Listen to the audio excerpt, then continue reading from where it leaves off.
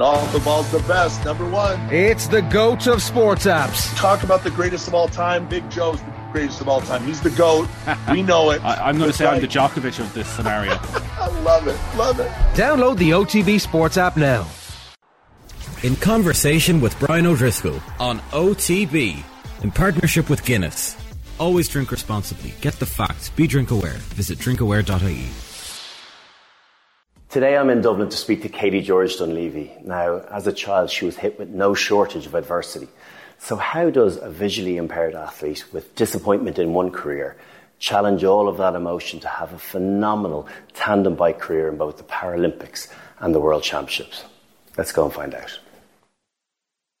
Katie-George, thank you so much for inviting us to your cousin's residence in the suburb of Phibsborough. It's always difficult to know where to start with people that have achieved so much, particularly some of the adversity that you had early on. So I'm going to put the ball back in your court. When were you at your happiest? Ooh, that's quite a tough one. But well, actually, it's not a tough one. I'd say when we won, when I won my first gold medal in the Paralympics in Rio. It's probably the happiest. So achieving after years of setbacks in the rowing that I had before I started cycling, and just the journey that I'd been on. So when I achieved that gold medal, it just was just so emotional and meant so much. I think to achieve what I dreamt of all those years and all the hard work that I put in, the sacrifices, that was probably the happiest. The rowing piece, was that your first love? Yes, it was, yeah. I fell in love with rowing straight away, and it was the first time I kind of knew about the Paralympics. And I was watching the Paralympics on the TV and the Olympics, and I loved the sport. I fell in love with it straight away, and then I kind of thought that maybe that could be an achievement. I could go to the Paralympics in rowing, and it wasn't meant to be, but I had many kind of injuries and setbacks in the rowing, but that's what got me into the cycling. So if it wasn't for those years of trying and not actually kind of trying and failing, then I don't think it would have made me the athlete that I am today. That's a really interesting piece, because I'd be a subscriber to that as well, around those disappointments fuel the fire. I'm sure for every person that has had success like you have in being able to turn that disappointment into, achievement, there's probably plenty of others that have not managed to do it. But what is it about those setbacks that inspire you to greater performance and greater improvement?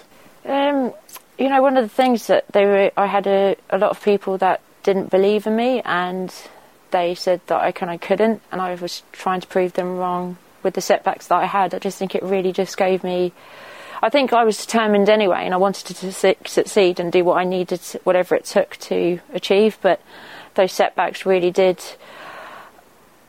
give me more fire in my belly, for sure. And I think especially when it came to the races, to fight for those medals, when you're exhausted and your body is screaming at you to stop, your lungs are bursting, your heart rate's through, coming out of your mouth, and your legs are screaming, and all you want to do is stop. But to actually keep going, you still had 20 minutes of racing to do, and to not give up. I think those setbacks really did help drive me in the training, but also in the races that I did.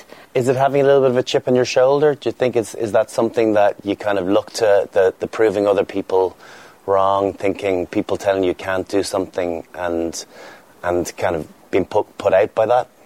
Yeah, it did definitely drive me. I did want to prove people that I could do it. I think I had struggles at school, and academically I struggled a little bit there, and sport for me really did help give me an outlet when I was at school, to help me through the struggles, because I was registered with an eye condition at the age of 11, and I moved schools, and so I was away from home, and I got encouraged into sport, and with that I think it just really helped me deal with things. So luckily at that stage I was given encouragement, but when I was rowing I was also told that I knew that I was told that I kind of couldn't do things and I shouldn't be where I was. So when I was kind of into the cycling, and wanted to prove them wrong, for sure. Yeah. Talk to us a little bit about your eye condition, about retinitis pigmentosa, and the disimprovement of your eyesight over a number of years? Yes, I was diagnosed at the age of 11, just in a routine eye checkup.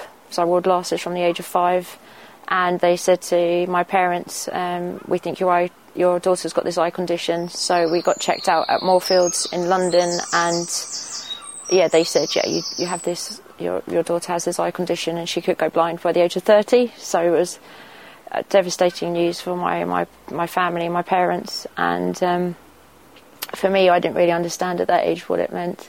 I kind of was given help at school, but refused it because I didn't want to stand out as being different. I didn't quite like it, I'm with you. And I was saying I can see, but but I didn't realise, I've never known what it's like to see fully. So this is what I've always been used to. It's you adapt to it as well. And if it wasn't for this, I wouldn't be cycling.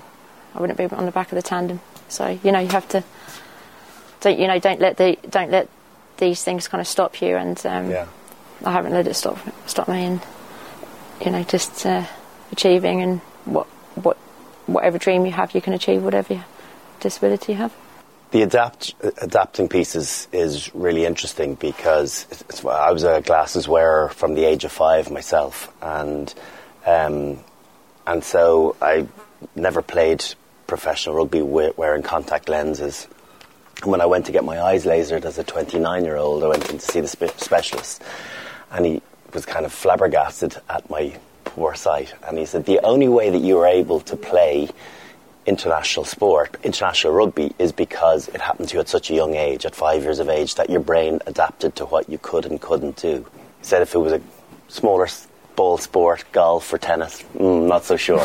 Rugby was a decent size. And then sometimes I thought, maybe those gaps that I thought were there weren't actually there, and there was bravery in me that people thought, wow, very brave. Maybe it was just a lack of knowledge that the space wasn't there. But that adapting to your circumstance piece really interests me, because in many ways, the ceiling that exists is the one that you put on yourself rather than what other people put on you.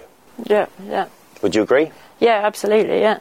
So, like you said, you adapt to it. So it's what you know, and if you say to someone, "Oh, I'm going to do this," they go, "Oh, how are you going to do that? You can't see." And I go, "Yeah, compared to you, yes, I see less, but I'll be able to try it out. I've got to give things a go. I can't let it stop me, And because for me, it became about shapes. I could never see, for the anthems, I could never see my parents in the crowd, waving down, until I actually got my eyes lasered. Oh, there they are. They were there. Yeah, they were there all along. Yeah. I wonder what's your eyesight like now when you're looking at me? So with the retinitis pigmentosa, it affects the retina. So I've got no peripheral vision. So I've only got central vision. Yeah. So it's fit my no field vision. And it's like looking through a straw, so I've got just tunnel vision, they call it. And then, so because the rods and cones are affected, then the light is affected. My light perception's affected. So in dull places, I struggle to see.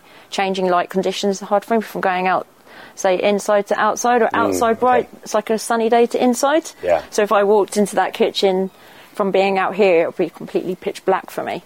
And how long would it take to adjust about that? Half an hour or so. Right. Okay. So usually, if I am away, I kind of get. If, say, we're in a training camp and I'm outside and we're going inside a place I don't know, I usually get guided in and around, and a lot of the time I'll be walking around myself, so it's just getting the help that you need and telling the people that you're working with or who you're with that you need help at times.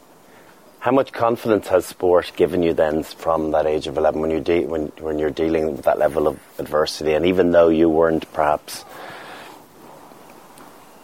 truly understanding of the magnitude of it, as that slowly set in, how much have you lent on sport to give you confidence and give you a big sense of purpose in achieving your goals? Oh, massively, hugely. It's been a huge part of my life. So from when I was a child at school, getting encouraged into sports, I started to compete and do some training in athletics and swimming, and it was a real outlet for me while I was at school. I probably was doing too much at times, and from then on I did start competition, and getting into the routine of training, and it's helped my confidence immensely.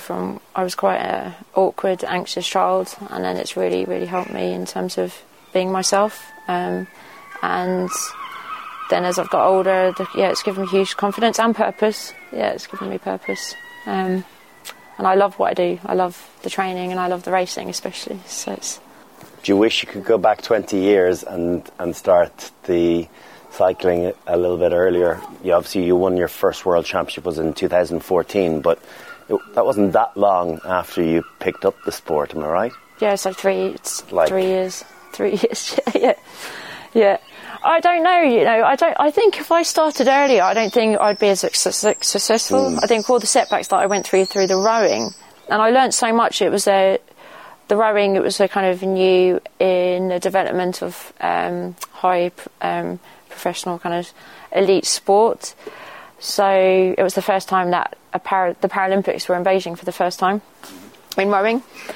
So I had the kind of advice and help there, even though it wasn't really there at the time, but I learnt a lot during that time. So when I came into the cycling, I already and also I'd been through the hard races and lost a lot, but won a lot, and I had that kind of mentality. So when I came to the cycling, I was kind of able to push on to be the standard that you had to be to not to medal, but just to be in the races, to be honest with you. So I think if I started earlier, I don't think I would be as successful as I am. When you think about the most enduring of sports, rowing and cycling kind of is in the top of the conversation. So, like the conversion from one to the other, that obviously says, of course, there's the technique involved in it, but it says an awful lot more about the mindset in my eyes, and your ability to put yourself into that really dark space and stay there for a concerted period of time. That's where most people fall down. Yeah, it's very similar, the crossover. I noticed that straight away. And, the time trial and the head races and the time trial are very similar. It's like mental strength, it's stamina. And I love those sort of races. I'm an endurance rider, really. I'm not a sprinter. Yeah, the crossover just was very similar. Of course, it's a different way of moving, but the pain that you have to have and endure, I think it was just naturally, I was used to it from the rowing, so I kind of knew what to do. Is that up there, or is that a physiological state, do you think? Partly physiological, but I wouldn't naturally have the watts. I would have to work at it. I've had to work really hard to get the watts and to get them up. I wouldn't be someone naturally has the watts, so I think it mentally is a massive part of it, for sure, yeah. So when you began in 2011, was it? What was your introduction into the sport? Oh, literally, I came over here to Dublin. I did a ramp test. Had to borrow a pair of shoes, some kit. Did a ramp test, and they said that we'd like to send you and Louise, who was my pilot at the time. She'd never been on a tandem, but she'd raced on a solo bike for Ireland. We'd like you both to represent Ireland in 6 weeks' time at the World Championships. So I had 6 weeks to learn how to kind of ride a tandem and then race it. So it was in at the deep end, which is probably the best way. So who was it that spotted the endurance athlete in the rowing and thought about the conversion to the tandem? So I was over for Ireland in a selection in 2000. I was over with them training in Cork 2010 and 11, and it was in 2011 that I missed out on selection for the World Championships in rowing, and the paracycling coach, head coach Brian Nugent at the time, said he'd like me to try it out. So he was on the phone to me trying to get me over to Dublin, and I eventually came over in August and did the test, and in that September I raced. How much does confidence play a role in that? Because lots of people would argue, you're in your 40s now, so if you look at peak athlete condition, probably depending on the sport, could be late 20s, early 30s, the balance of experience, miles on the clock, but yet still plenty in the engine. Whereas you look at someone, coming into their 40s, but yet you're now, it appears like you're in peak condition. How much do you look back to the confidence that you've built over the course of the last 7 or 8, 9 years and now has contributed to your current situation? You learn so much over those years. I think every year is different and every Paralympic cycle is different. You just learn more and more about yourself as an athlete and what you need to do and what you don't have to do. So it's given me huge confidence, and it's crazy to think that I'm still kind of at the top and beating the younger girls on the bikes. And so I'm still so passionate about it, and I'm still so determined to go next year and to win a medal or two. So that's the aim, is to get a medal and to win the time trial. And I'll say it now, that's what I'm aiming for.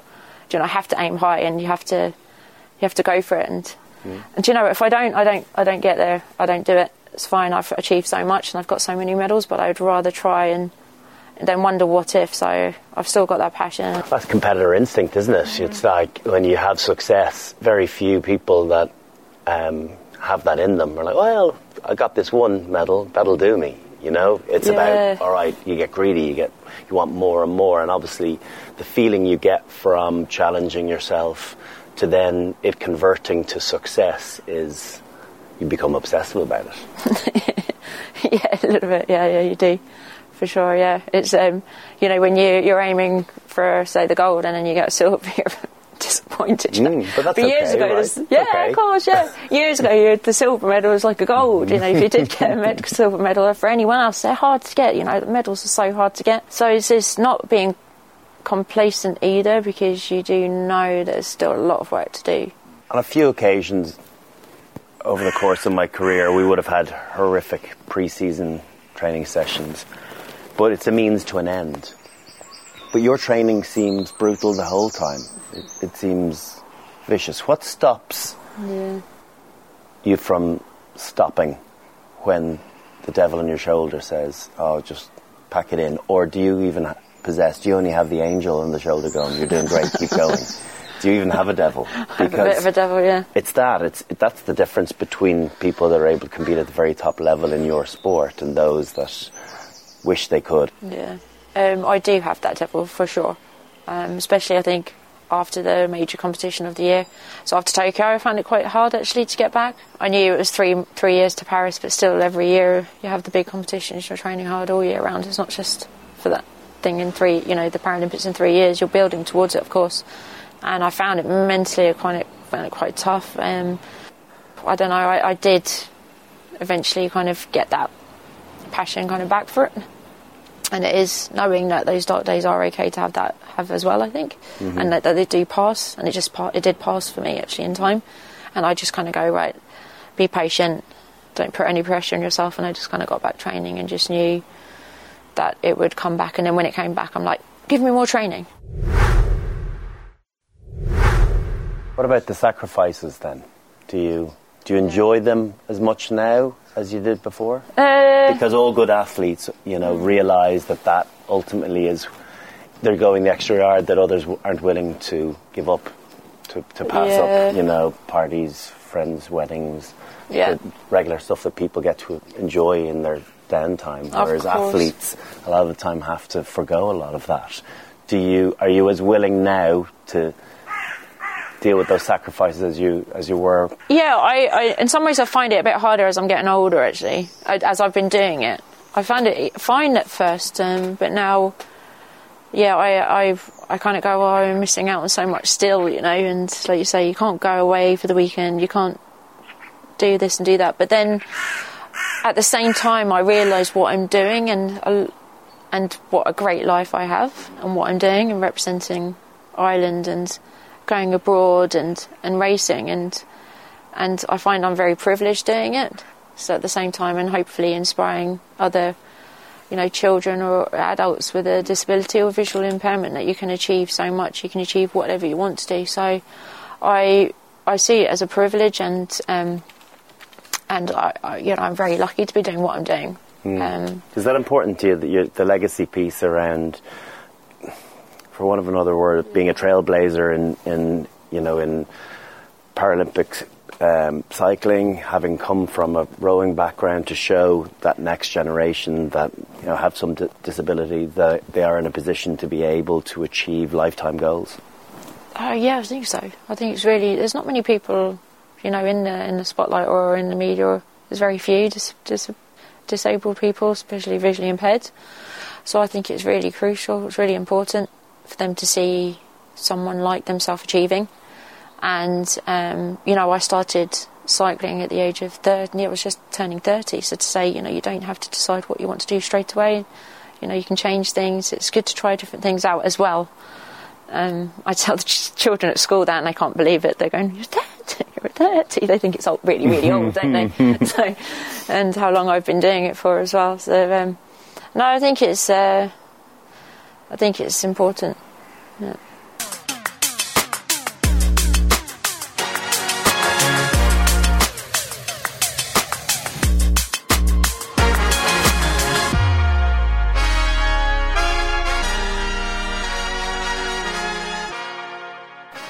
Okay, Katie-George, this is the bit that we all have been fearing. Well, when I say we all, me.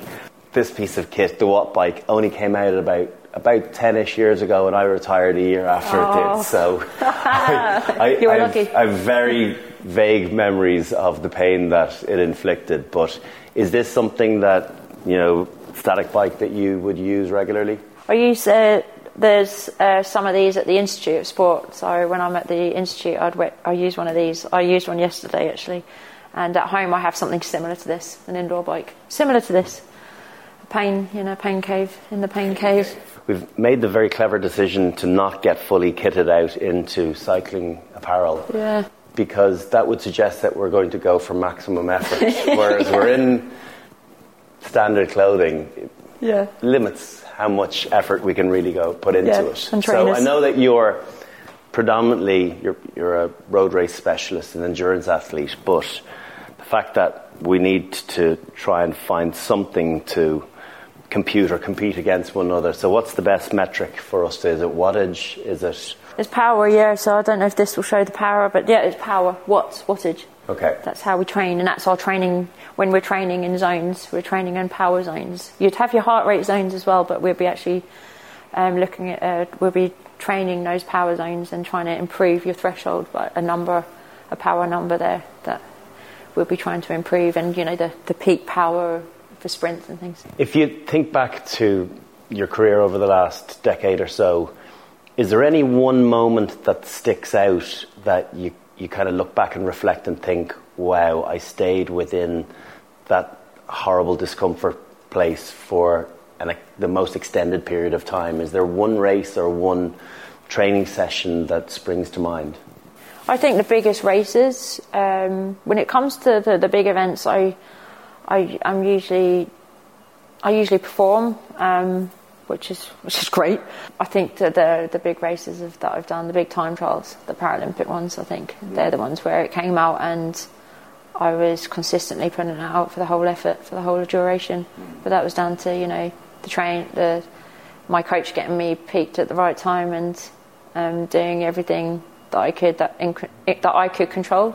And then adrenaline that comes with it as well, around peak performance on the biggest stage. Yeah, adrenaline, you have the nerves. I always have nerves still, even now, but I think it's a good thing. Will we just try and see if what our max wattage we can get over a short period of time? Is that good? Yeah, we'll go for 10 seconds, I think. 10 seconds, yeah. Okay. That 10 seconds will feel like an eternity. All right. It will, yeah. Feeling good.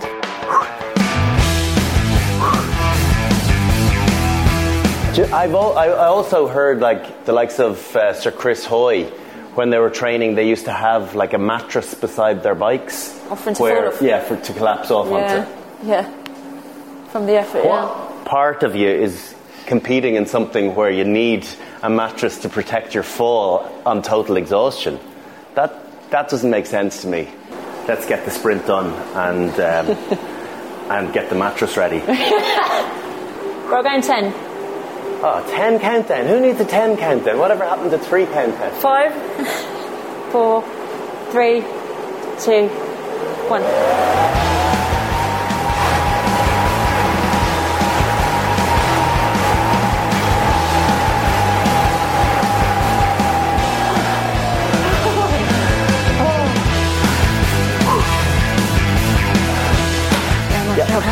I should have it lower.